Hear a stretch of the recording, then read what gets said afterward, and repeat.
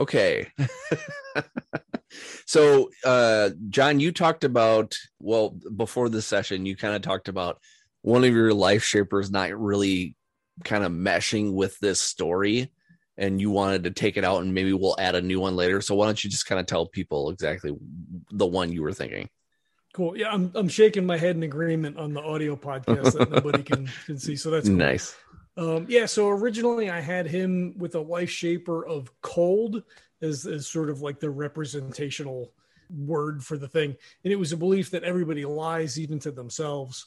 And as we, sort of gotten into the story and we've, sort of felt George out a little bit and kind of like see how he moves in the world, it doesn't feel appropriate to me that's kind of where he is. Like he stopped to get bagels for the office for Janice, right? So like he's kind of hanging out with Carol, and like they have a little bit of a relationship. So like it feels like that's not, because it doesn't feel forced. Like it doesn't feel like a fake thing that he's doing.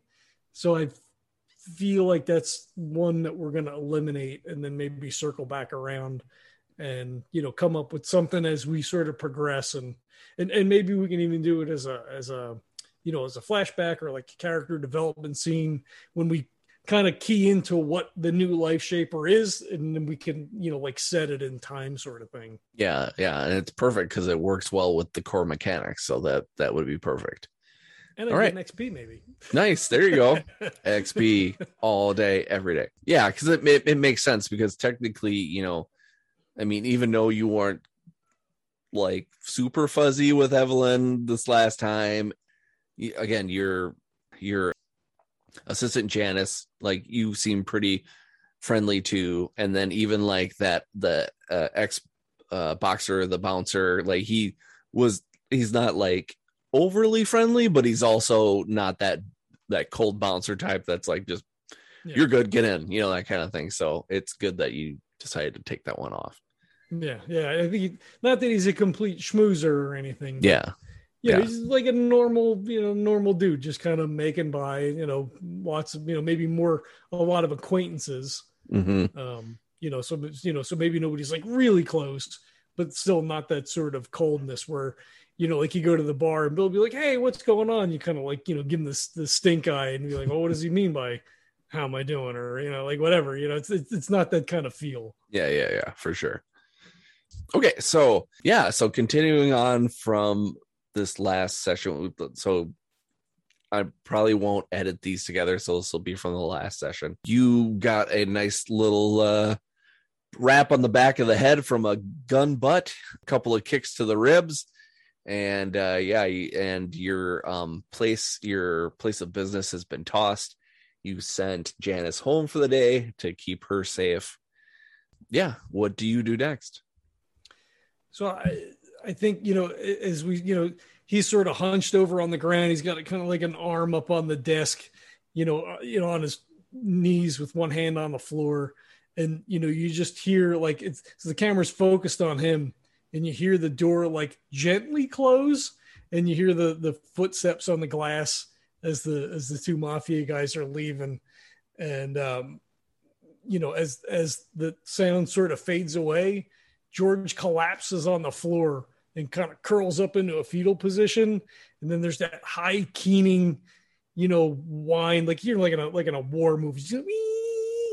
So, that noise comes to the fore and gets really loud. And it's a shot of a cloudy blue sky. And it's like a first person perspective. So someone like sitting on their back and their eyes kind of like slowly blink open. And it's fuzzy sort of around the edges. And a young blonde boy, his face swims into view sort of over the perceiver. It says, come on, Georgie, we got to go. They're coming. Come on. And then the camera, sort of shifts as the person looks and you see a ragtag group of boys sort of like running, kind of at the camera. And then it quick cuts, the eyes flutter open and there's diffuse light that's sort of filtering through a sheer curtain. It's quiet and there's the singing of a robin in the background. As the camera shifts, to the left, there's a middle-aged woman sitting on the end of a bed, And she says, George, it's time to get up, hon. You're going to be late for school. And then she looks down and smiles at him. And he rolls over. And as he rolls to his side, the room changes and Evelyn is laying there. And she reaches out a hand, caresses the side of his face. And she says, it's time to get up, love. You don't want to be late for work. She smiles and squeals as he reaches out a hand and kind of, pulls her up to him. And, as that, she comes up on top of him, the camera gets, sort of like fuzzy. And then there's just an explosion and clods of dirt and shrapnel go flying through the billowing smoke. You hear screams, the whining intensifies again. The perspective is of a person on their hands and knees staring at the muddy ground. And you're, get up, soldier. And the camera pans and you see a dirty face, lantern jawed sergeant looking down, chewing on a cigar. And he says, keep moving. Go, go, go. Get up, get up.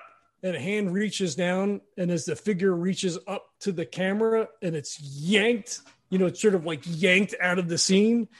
And the scene shifts to George on the office floor, reaching up to like pull himself up on the edge of the table.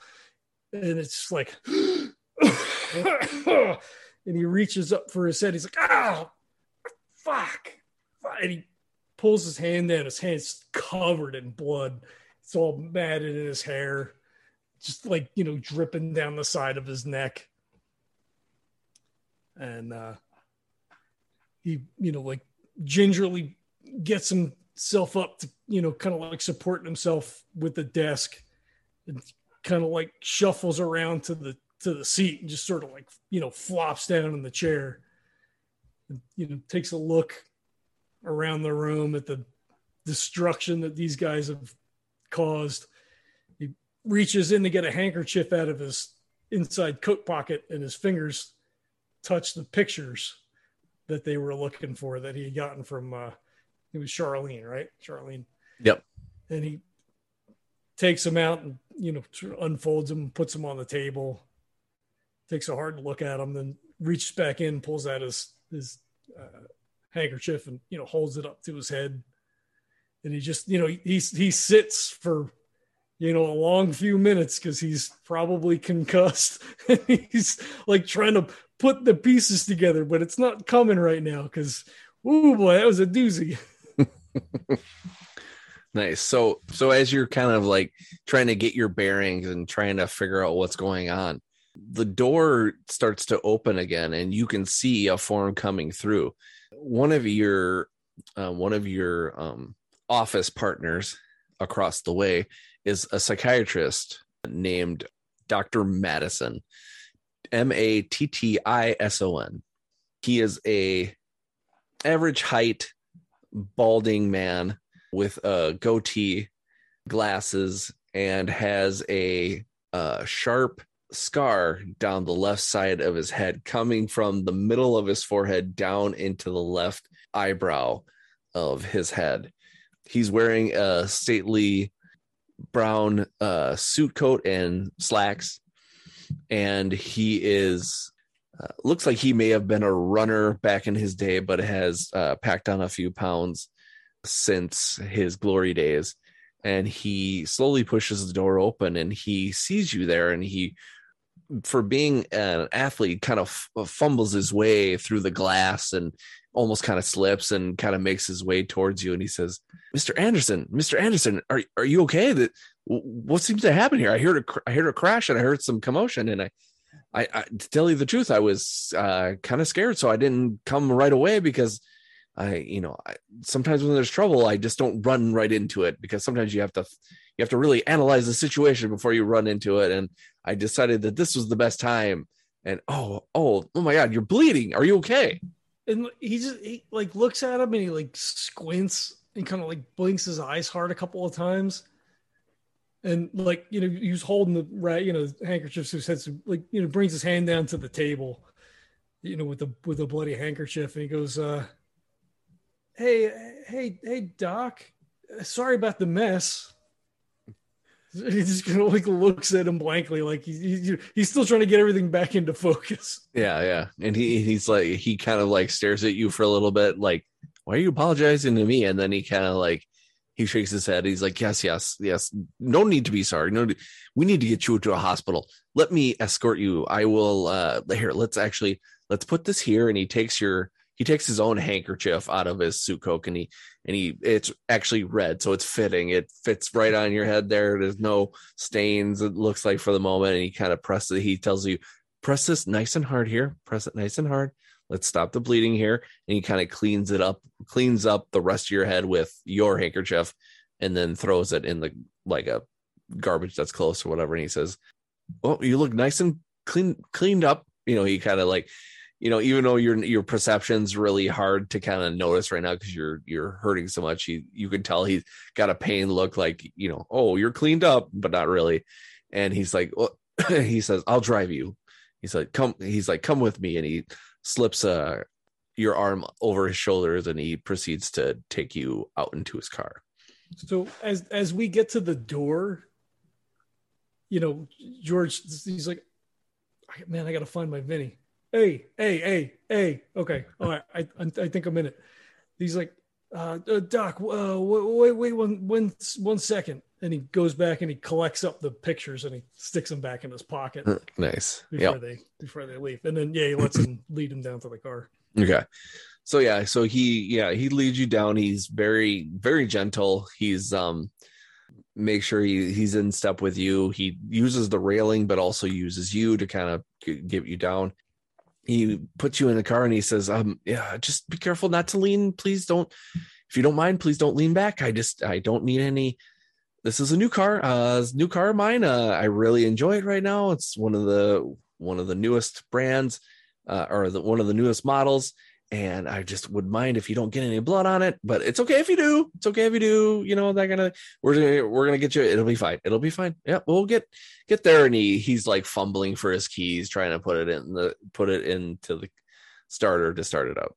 So George, like, he holds out his hand for him to like pull his sleeve because they're in the car, and he like pulls his arm out and he takes the coat off and he just sort of like balls it up. I don't know if they have headrests in 1920, but kind of like sticks it behind him so it doesn't like drip onto the. Sounds good. Onto the car, yeah. And he's like, you can tell as he's starting up the car, he kind of looks to you, seeing you do that. Yes. Oh, very astute for one such as yourself that has this. Quite the old. And you almost see him kind of start to get woozy because he like stares a little too long at what's going on in the back of your head. He's like, he whirls down the window really quick, and he's like, we must be off at once. And then he starts to speed off. And he's, Doc, just be quiet for a couple of minutes. Okay. It's so much. And he says, well, yes, right. That sounds good. We'll stay in silence here for a little bit. So, yep, that's a great idea. Yep. We'll do that. Yep. Sounds great. And he is quiet for a moment, or quiet for a decent amount of the ride.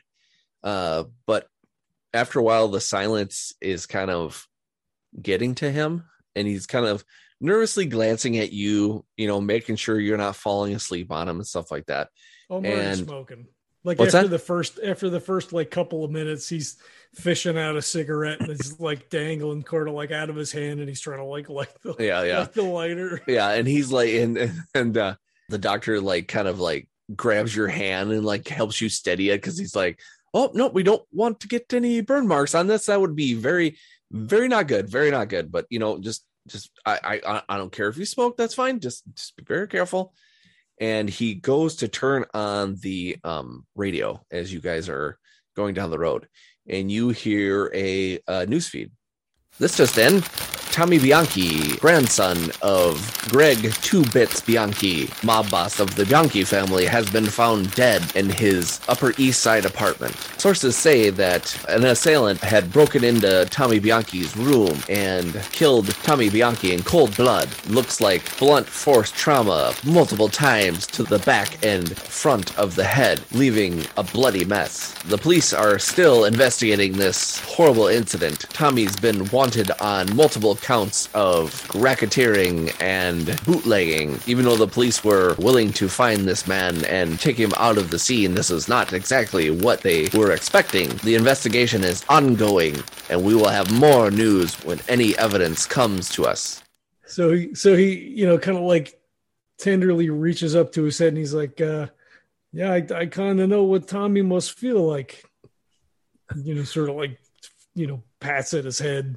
And the doctor kind of looks at you and he says, you don't think any, like, these are like connected, do you? Do you think that whoever this gentleman that paid a visit to you, that you don't think that he paid attention, or he, you don't think that maybe he went and visited this Tommy Bianchi, do you? I mean, I don't know nothing about no mobsters. I just, I got a hit in the head. So, I'm just saying, I feel like I know what it's like to get bludgeoned a little bit. That's all I'm saying. Don't get too worried about those two big burly men that were in there. You don't think that they were mobsters? Like, who were they? It's probably best to not worry too much about it. It's probably fine. Okay. I mean, it's not fine. I think I'm going to need a couple of stitches, but yeah, I in your line of duty, I know you take a lot of bumps and bruises, but it's very interesting that what has transpired here, and you're just kind of blowing it off. I feel like you're redirecting your emotions. Yeah, you know what? I hate to do this while I'm taking you to the hospital, but if you need any kind of assistance mentally, I am here to help you. Doc, I appreciate the offer, and I know that your door is open, but I'm going to be okay. I just need some stitches. I probably need some ice. It's fine. Like you said, guy in my kind of work, sometimes you get your knuckles dusted a little bit. Okay, but just remember, my door for you is always open. I appreciate that. You should probably try talking to my ex-wife. Oh boy, that sounds like lots of stories there. So he drops you off. Well, actually, he takes you in. He takes you in, kind of explains the situation without like referencing mobsters or big burly men. We'll just say, he basically says like you got in a scuffle. Unfortunately, you got the wrong end of that. They take you in and they clean you up. They actually say that you're going to have to actually spend the night let's see. It was in the early morning. So let's just say they're going to keep you there for a few hours just for observation. They're going to keep you there for observation. They're going to give you some tests. And yeah, they just want to just make sure that you're safe before they give you the all clear. So I assume he's just like in a room in the emergency room, right? Correct. So I'm assuming that's fairly similar then as to now, right? So you just got like some curtains up and there's like 10 other people kind of like all within earshot, and the nurses are running in and out or whatever. Yeah, exactly. And then after a little bit, actually you kind of moved or like made a mention, like you were going to say something. I didn't want to cut you off. Was there something you wanted to say before I? No, I'm just trying to get a lay of what's happening and like what my options would be to do stuff. Like he wouldn't call Charlene. Like my first thought was maybe if he's there for a couple of hours, he would call her, but like not within hearing of at least probably two other people depending on how busy it is. Like maybe nobody's in there. I don't know. I mean, that's. Yeah. Let's just say, so now it's a Saturday morning. So I'm going to say it's actually pretty busy because the weekend after a certain time, I was told after 2 p.m. nothing good ever happens. So, let's just say that, there are a few people here and there. There's like some, like maybe there's a woman that's down the way that's had way too much to drink and they're pumping her guts and they're, trying to hydrate her. There's somebody like over down the way that got stabbed because somebody was trying to rob them or something like that on the street. But yeah, so it's kind of hustle bustle. they kind of tend to you, but they also kind of leave you alone for a little bit. And then another, like the doctor kind of checks you out. And then he also asks a question. He says, so I've heard you were in a little scuffle. Is there anything that I need to do for you? Would you like me to call the authorities? So maybe we could find the people responsible for this to press charges? No, Doc, that's all right. I'm a private investigator by trade, so sometimes things get a little out of hand. Why don't you roll me an awareness check with a DL of 3? Is this active or is this passive? Let's see. Nice either way, it's not going to matter. yeah. I was gonna say I'm guessing you won't know. I got a 4 total. Okay, all right. So that's a yes and. I don't. What was the deal? 3. 3, so it would be just a yes. Just a yes by 1. Yep. Okay, so yeah, you see some concern on his face, and he says, just because of the nature of your coming in and the nature of your injury, I'm gonna have to ask you for your PI license so I can make sure that this seems legit. Otherwise, I may have to actually alert the authorities myself. He reaches into his pocket, pulls out his wallet. I'm assuming he's got like a card that says he's licensed or whatever. Yeah, with his pick, kind of like a driver's license sort of. Yep. So he folds the wallet open so that he could see it. I don't know if they have the little plastic things like they do now, or if not, like just takes it out and he doesn't give it to him, but he just shows it to him. Yeah. Yeah. So he kind of like, he has glasses on. He kind of pulls his glasses up on his head and he kind of squints at it. He says, seems legit. He says, I see I'm sure in your line of work, this is maybe nothing new to you, but I'm going to suggest that for the rest of the day, you keep yourself out of the excitement. I would, maybe take a couple of aspirin, get some rest. If you do have maybe a friend or a family member that could maybe be with you just to kind of keep an eye on you, this will be after we discharge you. Maybe, just take it easy and just, make sure to keep off your feet for the rest of the day. I'll be as quiet as a church mouse, Doc. He kind of winks at you and he says, "That's what I like to hear." He says, "I'm going to keep you here for about another hour, but after that, would you like us to call you a cab, or is there anybody that we can get, or is there anybody that we can get in touch with that can help you get you back to your home?" No, a cab would be great. That'd be just swell. Okay, sounds good. I have some other patients I need to check on. Are there any questions you have for me? No, I don't think so. Okay. I think I'm good. All right. Well, Mr. Anderson, I hope the rest of the day is a little bit better than when I first found you. You and me both. And he takes off. So now this is your time to, decide what you want to do. If we want to skip past the hour and you want to get going, you can. It's up to you. I want you to have that decision. God, I feel like he probably smokes in the nice. Like I imagine back then you probably could smoke in the ER, right? Yes, I think everywhere you could smoke back then. I'm pretty sure. So the doc leaves, he probably lights up another smoke, and then it's like 5 minutes, nobody's around. Like he's already looked at the pictures, so I don't think he would like necessarily go through the pictures again because like we did that. But I think like he kind of like pulls the curtain, kind of looks around, shuffles down to the nurse's station, pours himself a cup of coffee. Nice. I'm stuck here. I've got nothing to do, right? Like I'm gonna handle my vices, right? I don't think he would try to make a call from here. You know what? He does make a call. Is there a phone in the room? Well, let's say there's probably at the nurse's station. You'd have to ask for it. Yeah, if they don't look too busy, or if they are, like he waits, for a moment. Yeah, like, you've got an hour right in the waiting room or something. Yeah, there you go. Yeah, let's just say that. Let's say like there's a payphone there. Yeah, so he asks the nurses, where's the is there a payphone back here that I could get to? Oh yeah, you bet. There's actually, if you take a left here and you go right by where the water cooler is, just above that, to the left, right above the red chair, there's a payphone.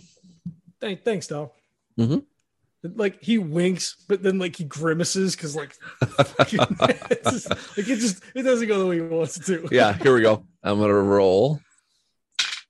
Yeah, she like she knows what you're trying to do, but she's like very like, I'm busy, just go away, kind of. So she gives you like kind of like like it's funny because she almost wants to be rude, but then when you grimace, she's kind of like whatever, and she just kind of lets you go. Yeah. Well, you're patched up now, so like you probably have like dry blood and stuff. Yeah, exactly. So he goes around to the payphone and he just kind of looks around, see that he's relatively by himself. Yeah. And he punches in the number for whatever precinct Brian's at. Okay. Yeah, we'll say the 32nd precinct. Just because I like having that. So he calls down to see if he's in. Okay. Okay. So you ring up and fortune has it, O'Shea here. Hey, Brian, it's me. It's George. George, haven't heard from you for a bit. How are you doing? You gotta step it down a little bit. You gotta step it down. What do you mean? I walked into a door earlier today. Oh no. Yeah, no, I get your meaning. You and trouble seem to go hand in hand. What happened this time? He looks around again, like it's hospital, right? Like nobody's monitoring the hospital, right? But like again, he sort of like surreptitiously looks around and he says, so you gotta keep this. This is just between you and me. He says, you do, huh? Give me a second. And you hear him kind of cover up the phone, and he's like, oh yeah. Can you grab me? Yeah, that would be great. You want to grab me one of those? Okay, thanks. All right, sorry. Partner's gone. What's happening? So I'm at the hospital. I got brained by a thug named Vinny. They work for DeLuca. And you hear like an uncomfortable pause for a few seconds. And he goes, did you just say DeLuca? Yeah, unfortunately I did. George, what did you get yourself into? I'm not exactly sure what is going on yet. Okay, you can't. When someone from the mob comes into your place, you automatically know what's going wrong. So what were they there for? So I don't, that's not territory that I deal with, right? Like I'm looking for adulterers and, guys skipping out on their child payments or whatever, the mob, that's your department, he's mob. And then he like looks around again because he said it out loud. He says, they were looking for some pictures, which I happen to have in my possession. And they came from a Miss Charlene Woodard. Okay, you can hear him kind of taking a pencil to paper, and he's like Charlene Woodard. Okay, all right. Sorry. Charlene Woodward or Woodard. He says, Kent says I know that name. So there was a stiff that turned up down at the docks. Wait a minute. Are you talking about that? Who's that guy? What's that? The guy who he worked. He owns. Yes, that's right. The Imperial Taxi guy. Yeah. That's his sister? You said his sister. She contacted me. She had these pictures. I met her down at the dock. They look a little sketchy. I don't think he was killed there. It looked like maybe he was. Look, she thinks he was murdered. I mean, I'm no forensics expert, but I looked at the pictures. I looked at the scene. It looks like he was perhaps murdered somewhere else and dumped down there. But wait a minute. I've heard this case is closed. Well, why are you working on it? she gave the officers who closed the case a ration of shit. She doesn't believe it, and I at this stage I think I'm siding with her. Look, I don't want to step on anybody's toes, and I don't know.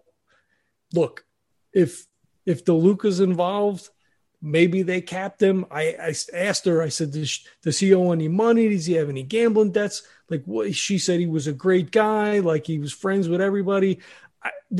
I only got the pictures last night. I haven't even done any work on this fucking case yet. And these guys come in and they fucking crack me on the head. They turn my office over and they need these pictures back. I don't even know what the hell's going on yet. You hear another like awkward silence, but you can tell for some reason he's thinking hard. And he's like, okay, so, and then you hear him say, oh, thank you. That's perfect. Oh, God, I tell you, if I would lose my head if it wasn't screwed on.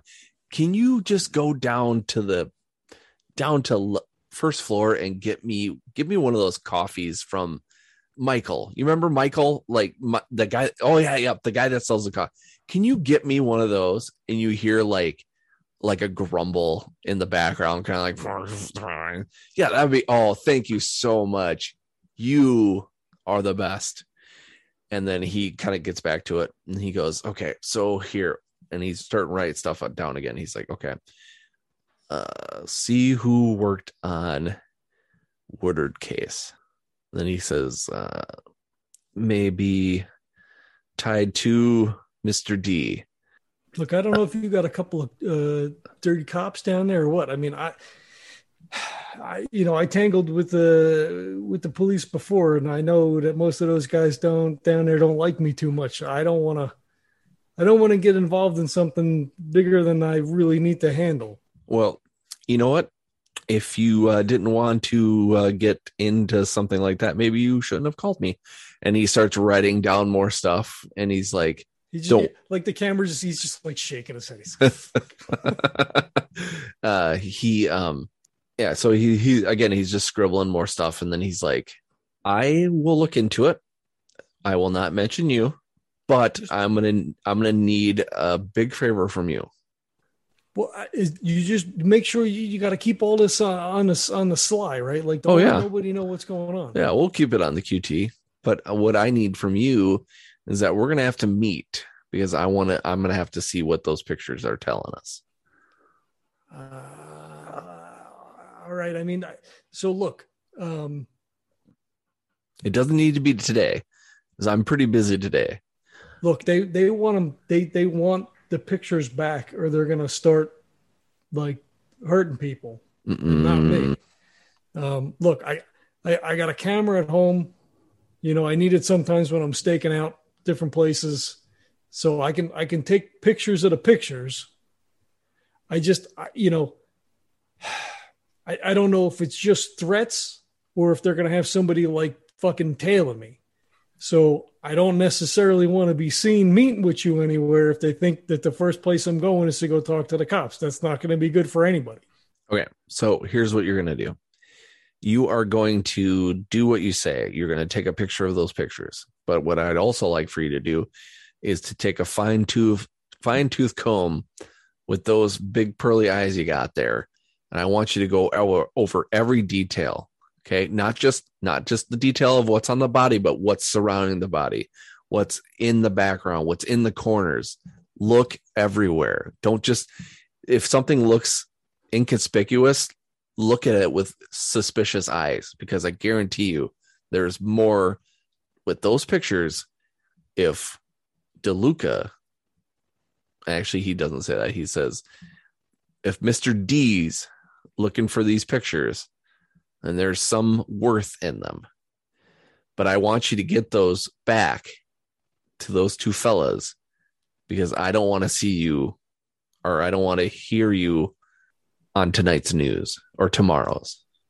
Yeah, look, I figured I'd run over to their place tonight and tell them that they happen to turn up, and then hopefully that's the end of it. You hear a big sigh from him, and he's like, I wish that were true. George, but I don't think that that's going to be the end. But keep your nose clean, do what you can, but also get some rest tonight too. Don't overextend yourself. Otherwise, you're going to pay for it. I'm already paying for it. Well, you picked your line of work. I picked mine. We all get our headaches, don't we? Yeah, for sure. All right. Well, I have to go. I have already sent my partner off for too many tasks. He's going to hate my guts in about 2 minutes.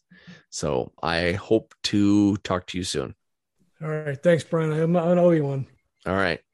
Stay frosty. And he clicks off. So he puts out the cigarette that's down to just about the filter. There's probably an ashtray in the thing. So nice. He stubs out his cigarette and, wanders back over to the room to wait his discharge in the cab that they're going to call. Okay. Yep. So everything happens without a hitch. Boy, I don't even know. I don't know how payment and stuff like that goes. I mean, back then it was probably like $5, right? Like, yeah, exactly. Let's just say that as you know what? I'll let the dice decide. I mean, I assume they probably send you home with a bill. Yeah, they might. But actually, you find out that the good doctor is actually taking care of you. He's actually paid for your. Actually, no. We'll say that they're going to send the bill to him. So let's just say like he wrote down his information, and they say that you don't have to worry about it because the good doctor has taken care of your bill. Huh, so he's like standing at the checkout thing. He's like, "Oh, all right, well, tell the doc I said thanks." The nurse kind of shakes her head. I will. And you get called the cab, and you pull up. Cabs at where to? Whatever my address is. I don't remember. Is it Fleet Street or some shit? Yeah. Doesn't matter. So you are. Let's say you're headed home. Roll me. That's what I told him. Yeah. Yeah, it's exactly. A mob cab driver. Fuck. Yeah, exactly. Why don't you roll another awareness check for me? Okay. Am I still at a -1 brains for now, or? Gosh, like I've been first aided, right? But like he's probably still concussed. Yeah, I'm gonna say you're still at a negative. Yeah. Okay. Just makes sense. I got a 6. Nice. I was gonna make it a 4. Actually, sorry, I should have said that before. It doesn't matter. Yeah. So a yes, and so you're just kind of like finally getting to kind of relax a little bit, and you are just kind of looking at the scenes of the city, and you just happen to glance up into the mirror, and you realize that a car that's behind this taxi has been tailing you for a while now. And you can decide what the end is going to be. I'm trying to think, like my office is easy enough to find. They might not know my address. So the end is, I don't know if this is too much. He notices it, and he doesn't like sit up and like look. Like he's just like, he's kind of got his head back so he can sort of see the rear view, and he sees like a black. And he's like, "Oh shit, that looks like the fucking car that was." And he just, he says to the cab driver, he's like, "Hey, I need you to make like we're changed destination. Make a quick left and a quick right, and then go down the 34th Street." And he wants to lose them. Like, and can we lose them? Nice. Okay. So, geez, can we? Yeah. You know what? You have an end. You give me the end. That's what I want. Yeah. You know what? It's too powerful. Then you know what? I don't care. I like it. It's great. So let's just say that. So like, you're going a little bit, and you're like, take a left here, and he does, and the tail stays behind you, and then you're like, well, take another right here, and you just start to lose the tail a little bit, and then you're like, you remember that there's this like really narrow, even in the daylight, dark like back road that's off of like, I don't know, just because I don't know streets right now, we'll just say Water Street. And you're like, oh, this is going to be, the cab's kind of big, but the the passage is kind of narrow, and he's like, take it right here. And he does, and he does it with a flourish. And you continue down that path, and you can see your tail going straight and not following you anymore. And you look at your cabbie, and you kind of see him kind of like move kind of nervously in his car, and it's kind of like, okay, what is this about? He says. Yeah, I don't know. I got a funny feeling about you could just let me out here and I'll catch another cab. Like you done good. And he reaches into his wallet and picks out a couple of bills, whatever it is, to and a little extra to like shut the fuck up. Like, yeah, exactly. It's like a $2 fare, and he gives him like $5 or something. Yeah. And he takes your money, and he's very happy that he gets that little something extra. And he's also very excited to get you out of his cab, because he just doesn't want any trouble. You can tell he's very nervous. Mm-hmm. So he's like, oh, thank you, sir. Have a nice day. And then he just speeds off. Right. Like I'm going to close the door, and he drives off, and the momentum of the car driving off closes the door. Yeah, exactly. He can't wait to get away from you. Yeah, so then we'll kind of speed forward, and we'll say you catch another cab and you find your way back to your place. All right. Like he might even take like 2 or 3 other cabs.